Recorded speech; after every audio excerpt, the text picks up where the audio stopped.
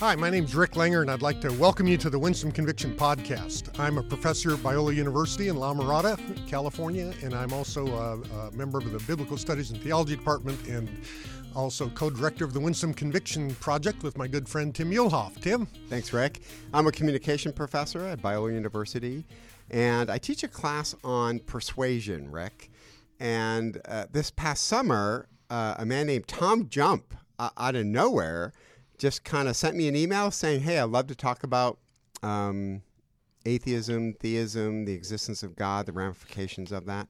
And would you like to come on my YouTube channel? So I said, yes, but let's actually do it during my class, my Christian persuasion class. And Tom was gracious enough to say, yeah, let's do that. And then Tom actually stuck around afterwards to address my class, which I greatly appreciated. So Tom Jump is a YouTube has a YouTube channel where he brings on Christian theologians, Christian philosophers, and not just Christian philosophers, but people who like to think deeply about topics. Tom's been doing this for roughly 5 years. We had a very interesting exchange live during my class and then had a wonderful conversation afterwards. So we thought, let's bring Tom onto our podcast so we can absolutely ambush him. No, Tom, absolutely kidding. But Tom, welcome to the Winsome Conviction Podcast. Thanks for having me. I really appreciate the invitation. It was great talking with you last time. I was kind of looking forward to the ambush thing. I get a lot of views from those. So, well, maybe not. We'll have to just kind of play this by ear. But Tom, you're brand new to our listeners. And Tom, just to set up a little bit what this podcast is about is we are co-directors of something called the Winsome Conviction Project, where we want to, in a very civil way, engage diverse perspectives. And I know that's your heartbeat as well, looking at the people that have been on your YouTube channel. So we wanted to first use the first segment to kind of get your backstory a little bit of your journey. I know you grew up in a Christian home, or at least a religious home, and then you kind of moved away from that. Can you just give our listeners a quick backdrop of why this issue is important to you and a little bit of your journey? Well, I think those are two slightly different questions. So my journey away from Christianity was because I had major depressive disorder, had it for about 2 decades.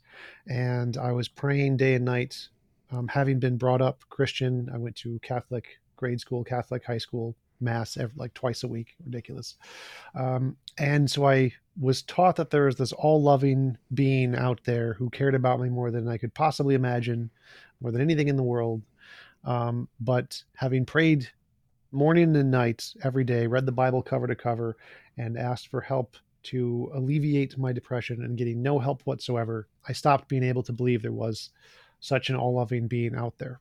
I didn't identify as an atheist at this point. This was sometime near the end of high school, 17, 18. And it wasn't until about 4 or 5 years later when I got into philosophy that I started to learn about the position of atheism and the arguments and the new atheists, Hitchens, Harris, Dawkins, and Dennett, and started to really identify with the label of atheism. So my transition away from Christianity had more to do with unanswered prayers, and my transition to atheism had to do with the philosophical arguments. Yeah, that makes a lot of sense, and I appreciate that's actually a helpful and probably an interesting and important distinction, I imagine, at least for you experientially on all of that part. And what are, as you look back at it, what are the things that seemed? I'm curious about the middle ground you just identified. You know, you'd moved away from the Christian faith, and then 4 or 5 years later, you hit some arguments with atheism that made you drawn towards atheism. What happened in between times? What were some of the things that you were kind of wrestling with in the midst of that? Tell us a bit about that part of your story.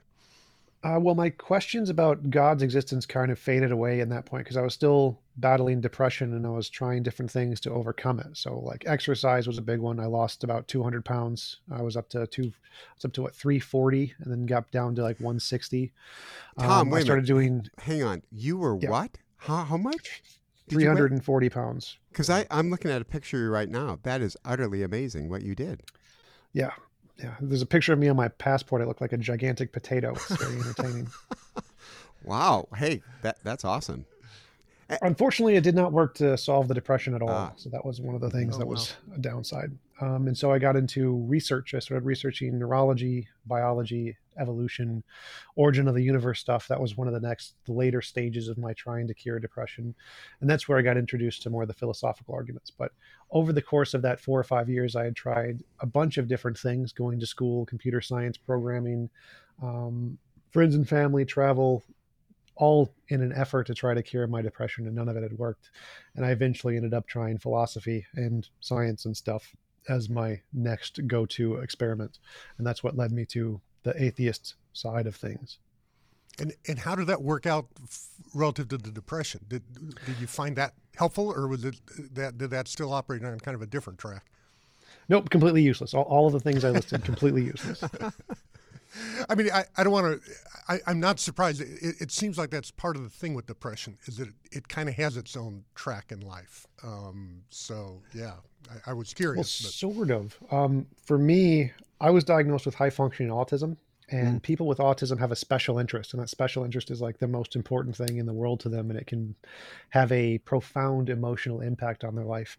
And for me, finding out what my special interest was and achieving it was what cured my depression. So I have not had any depression for a little over a year now. And so it was more about figuring out what it took for me to cure my depression. And none of the things I tried were even in the right ballpark. Huh. So what was it? What was your special interest? Physical relationships with very attractive women. Okay. And that's cured and solved the problem? Yep. So far, it's as long as I have a consistent relationship, I seem to be good emotionally. Yeah. Tom, I resonate with this because I'm a migraine sufferer. I've been suffering from migraines for 20 years, and I have prayed. And hot blondes also cure your things? No, a hot redhead, by the way. You can actually look her up. Her name's Noreen Muehlhoff, and 32 years has been awesome. But for 20 years, I've struggled with pretty bad migraines, and I've prayed the exact same prayer that you did, that God would simply take it away. And again, I believe everything that you said at the beginning, that God is powerful, concerned, and is certainly able miraculously to take away my migraines. Well, that simply hasn't happened. But it's manageable because of migraine medication. Also exercise, if you're a migraine sufferer, is incredibly important to keep you balanced. So I guess we came at different conclusions. I wrote a book. My most recent book is called Eyes to See, Discovering God's Common Grace in an Unsettled World. And so I view common grace as my migraine medication, my talented neurologist, who, by the way, isn't a Christian, as a way of God's good gifts. But you kind of, if I get this right, didn't credit him or God with the fact that exercise can help, or that fact that you can use the internet to do research and consult different experts. So you see how you and I kind of went two different directions? I attributed that to the good gifts of God, though disappointed, and in some ways still disappointed he hasn't taken away my migraines miraculously. But you kind of went the other way of moving away from God because he didn't take away your depression. So what would your answer to prayer look like if God would have answered it? Would it just been a complete eradication of depression in your life? No, I prayed for things more simple than that. Anyone who I could feel loved from was kind of more or less what I was going for. Any kind of close human relationship was pretty low bar I was asking. So any close relationship that made me feel loved was what I was going for. So I didn't actually know the word depression back in my early childhood. So I was just asking for the thing that I felt I needed, which was a loving relationship of some kind. And that's what it would have taken for me to feel like my prayers was answered, was to actually find that. Yeah. Yeah. And those are things that, you especially as a child, that sounds like a very reasonable expectation, to put it simply. And I can understand the defeat and hurt when that reasonable expectation isn't met.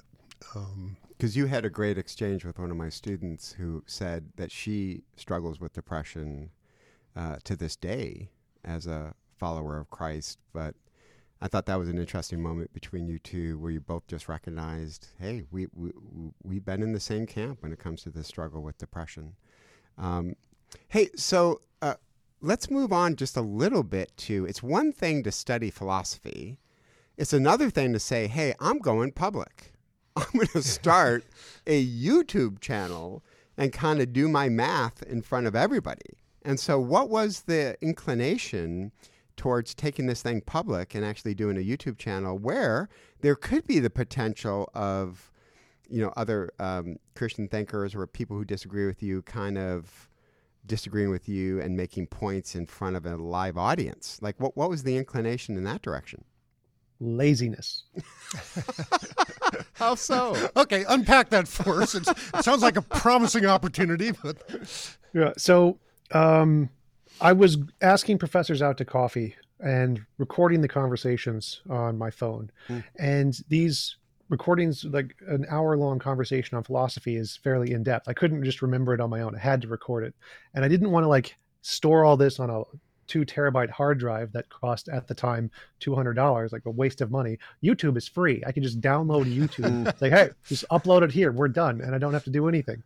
And instead of actually going into the settings and turning everything to unlisted, I was like, I don't care. I'm just going to upload it there and keep it there because it's easy. I don't have to do any effort. Just incredibly simple.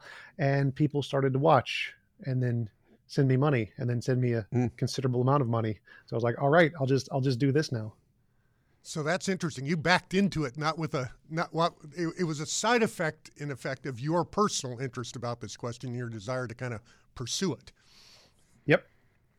But putting yourself out there, so we kind of relate being podcasters, but we're also, Rick and I have written books, and when you write books, you get reviewed, and those reviews are not always, let's just say, jump up and down, excited reviews. But any hesitation of putting yourself out there, where I've listened to a ton of your debates, Tom, and there's been a handful where some of your guests have gone after you, I think in kind of inappropriate ways, but they've really tried to go after you in front of God, country, and everybody. There wasn't any hesitation about doing this publicly in front of live audiences? No, one of the advantages of autism is that you aren't really as susceptible to what other people think of you, and so I never really cared what people insulted me or made fun of me. Didn't bother me all that much. And so whether or not people agreed with me never really interested me. And an additional benefit of that is hate comments boost the YouTube algorithm. And so when I see a hate comment or people who are haters, I love them. I don't ban them. I promote their comments because I want them to comment more, especially when they send super chats to make fun of me. It's phenomenal. Like, thank you for the money. I appreciate it. So haters, I've always appreciated because it gives me a boost to my channel. Okay, Tom, you realize that's not making us feel better. I mean, like about the cosmos, about the algorithm and all that kind of stuff. But may I remind you, welcome to the Winsome Conviction Project. But Tom, can I pick up on that a little bit? Because so during our conversation, I purposely didn't have the chat feature on. I didn't ever see it.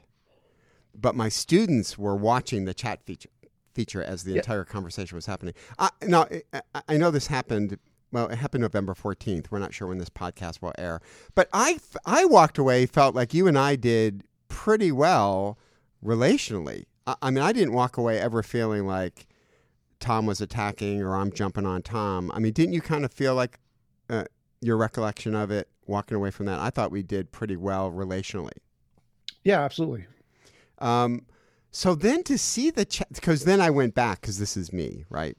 It's like we have this horrible website, Tom, called ratemyprofessor.com. And it's like, you should never go there. Well, of course I go there, right, to see. And I like to just say to the audience, I have 3 hot tamales. I don't know what that means, but I have 3 hot tamales, which is a good thing, apparently. Out of how many? Like 1,000? Well, now, Tom, why bring that up? I don't know. I'm going to Google it right now. Hang on.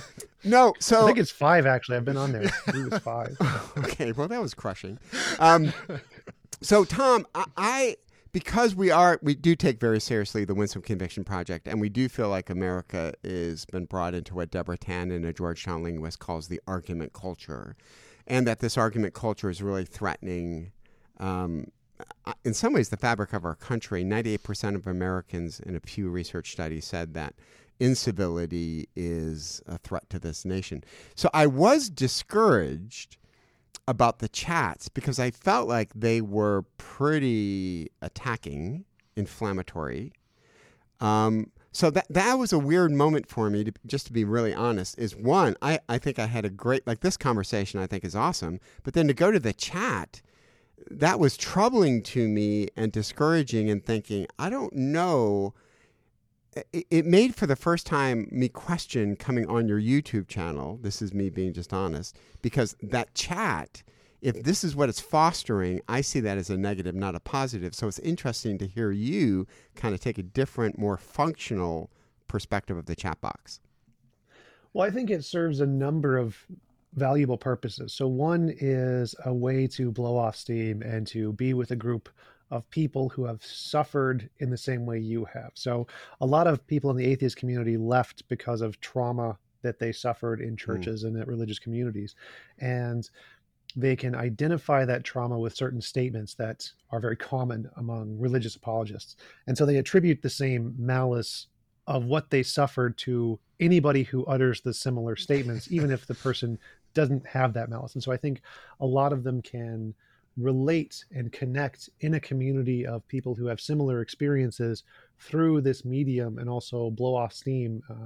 It's very cathartic to do these kinds of things. There was actually a study on cursing where if you stubbed your toe and you started to curse after, it would literally lower your pain threshold, both physically and emotionally. And so you'd feel less pain. And the more virulent the curse, the more pain it would reduce.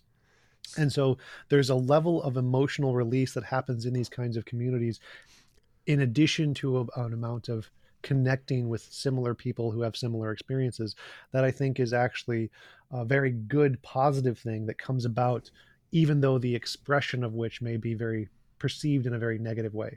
So can I push back on that just a little bit? Because I would agree with you on the one hand. I don't doubt for the in-group that is a stress releaser and could even be a unifying factor for the in-group. But that's kind of like saying, okay, so Republicans get to rip Democrats because they're angry at what Democrats are doing to this country. So when Republicans get together, they just kind of blow off steam, and the more they curse, the better they feel. Well, if Democrats do the exact same thing, then the overall communication climate of our country greatly suffers. So I would say I have no doubt that lowers the temperature of your in-group. And by the way, my in-group could be susceptible to this as well. But the difference between us, Tom, might be, so if Biola students were doing in the chat what your group was doing, we would be reeling in these Biola students. We'd be saying, hey, this is not speaking truth and love.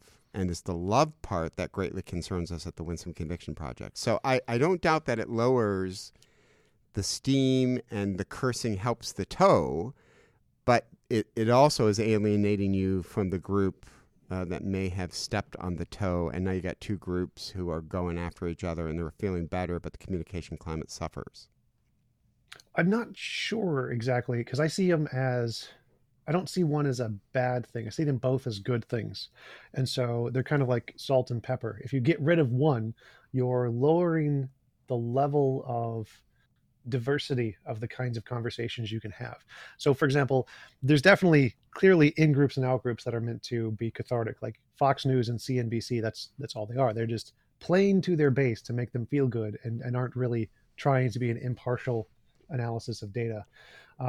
But the ones that are attempting to be impartial analysis of data do very poorly in the polls. They don't get a lot of attention. Very few people watch them because there are these bubbles that people get into. They go into their in-group and they don't usually get exposed to contrary data because they don't enjoy it. They don't want to. They're not interested in hearing that. And it takes a very specific type of person to be interested in going into the other person's in-group and talking about those topics, or trying to find a neutral ground where you can talk about them without insulting people. And I think that our conversation was an example of a space where we could do that. But that space was then surrounded by, of course, the in-groups and out-groups, sort of like a Venn diagram where you get the two bubbles and there's a little space in the middle that's like red and then one that's blue and purple or whatever. I think that YouTube conversations are kind of like doing that.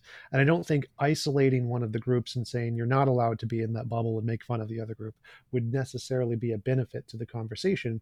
I think that it's good to have all of the space is available for any group to be a part of. So like, as I mentioned, I have haters. There are groups of Christian haters who come into the chat and are unified against us and start debating with the atheists in my chat.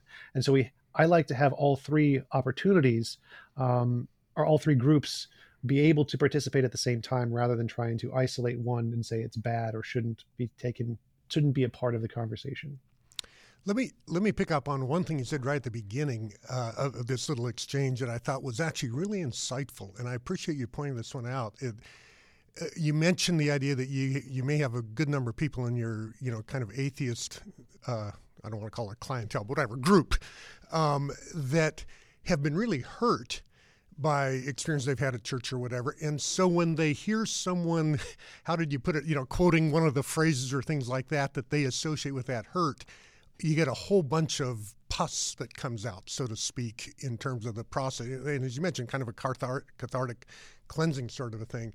And as you're saying, I thought, that is a good insight, because I think that's kind of a human phenomenon where you hear these things and they become triggers for your whole set of experiences. And a lot of times, just in like normal exchanges about just anything, somebody will say something and you read it like, that was exactly what my dad used to say. And you give them the full-blown dad reaction, and they're sitting there going, I have no idea why this person just blew up at me. And it's got a better reason behind it than you might think. It isn't necessarily an objective, rational reason as much as it is an experiential, emotional, personal reason. But the point is, it isn't a person just being an angry lunatic. It's a person being hurt. And you having triggered a prior hurt by exactly saying the thing that had, been in the context that hurt him earlier. Have I heard you right on that? Is that? Yes. Yeah. There are actually two very prescient examples of that in today's society. One would be saying trans women are not women is considered instantly transphobic by many people on the left, which it shouldn't be, because there are legitimate arguments of that. Some people culturally use the word woman to be a biological term rather than a psychological gender association. That's perfectly rational. And so it isn't inherently transphobic to say trans women aren't women, whereas on the left, anybody who says that will be labeled a transphobe instantly. Same thing with 1350. It's considered a racist dog whistle to bring up those stats in conjunction, because African Americans are 13% of the population, but commit 50% of the murders. And so anybody who brings up those statistics is instantly considered racist. But when you Google those statistics, they are correct. It is FBI crime data. It is the true stats. And so simply labeling anyone who brings up those terms as racist is a hasty generalization fallacy, because there are legitimate criticisms that are non-racist, non-sexist, transphobic, whatever derogatory term you want to use. And it would be better to not immediately label anybody who uses those terms and demonize them simply because some people who use those terms are bad. Yeah, no, well said. Hey, one quick advice for us. We're going to wrap up our first segment. We're going to have a whole nother segment with T-Jump. Tom, I need to get a handle like that. Why don't I have I could be T-Jump. How about? No, I don't know. Hey, Tom, what's your advice to us as you speak to the Christian community, not to fall prey to what you just said? Like, what would be some common things that we do that you think triggers your community pretty quickly? I think that'd be great for us to hear. Oh my God. How long do we have?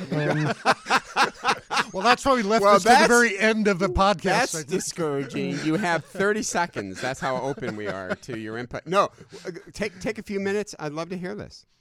Well, so the reason I actually started to look into these more social issues like the 1350 and trans women are not women is because I saw the same kind of bias there as I do in many of the arguments that Christians use. So one of the things is evolution, for example. Many Christians say anybody who advocates for evolution is doing so because of work of the devil, or you left Christianity because you just want to sin, or Jesus is really the solution to all of your problems. These kinds of very general statements made by Christians are suffering from the same kind of hasty generalization that the people on the left are using when they identify someone who says a statement they disagree with and then associate it with the bad guys. Of course, the bad guys in Christianity is like Satan, And from the left perspective, anybody who's a Nazi is essentially the Satan of the left, more or less. Right. And so I see the same kinds of generalizations, which is a part of human nature, being applied for any kind of ideology that you think is holier than thou. It's a little sanctimonious in a way, where you think you have the absolute authority on what is right and moral. And then if anybody goes against that, they're evil, and you have to stop considering what they're saying. And I believe I heard in one of your talks on YouTube that you shouldn't do that. You shouldn't just immediately demonize someone. You should consider what they're saying and rationally analyze it to see if there's anything good there. And I totally agree with that and think that is the correct way to analyze what the person is saying, independent of who they are, what they are, and assess the statement in and of itself to find out if it's true, regardless of who says it. Cool. Maybe you could do marketing for us. Absolutely. I charge $500 an hour. Oh, bummer. Okay. Hey, Tom, we're going to do another segment because you have some very interesting ideas that we want to explore about morality, particularly. And we thought it'd be really fun to unpack some of those and have a conversation. So thank you for agreeing to come on to our second segment. Hey, what can our listeners, how can they find out more material about you and access to your YouTube channel? What's the best way to do that? My YouTube is youtube.com/tjump. That's where I do most of my debates and things. Check me out there. It's pretty easy to find. Just Google tjump, TJUMP. It is not Trump, even though it's spelled very similarly. I got a lot of flack from Google. I can only imagine, yeah. Oof. But yeah, youtube.com/tjump. That's the main place. Check me out. Please send me money. Thank you. All right. Well, thanks for joining us for this episode of the Winsome Conviction podcast. And you can, we'd love to have you join us regularly. You can subscribe on Apple Podcasts or Google Play or wherever it is that you normally get your podcasts. And you can also check us out at the winsomeconviction.com website for more resources and other articles that help us look at the issue of how we carry forward our public conversations. Thanks so much for joining us.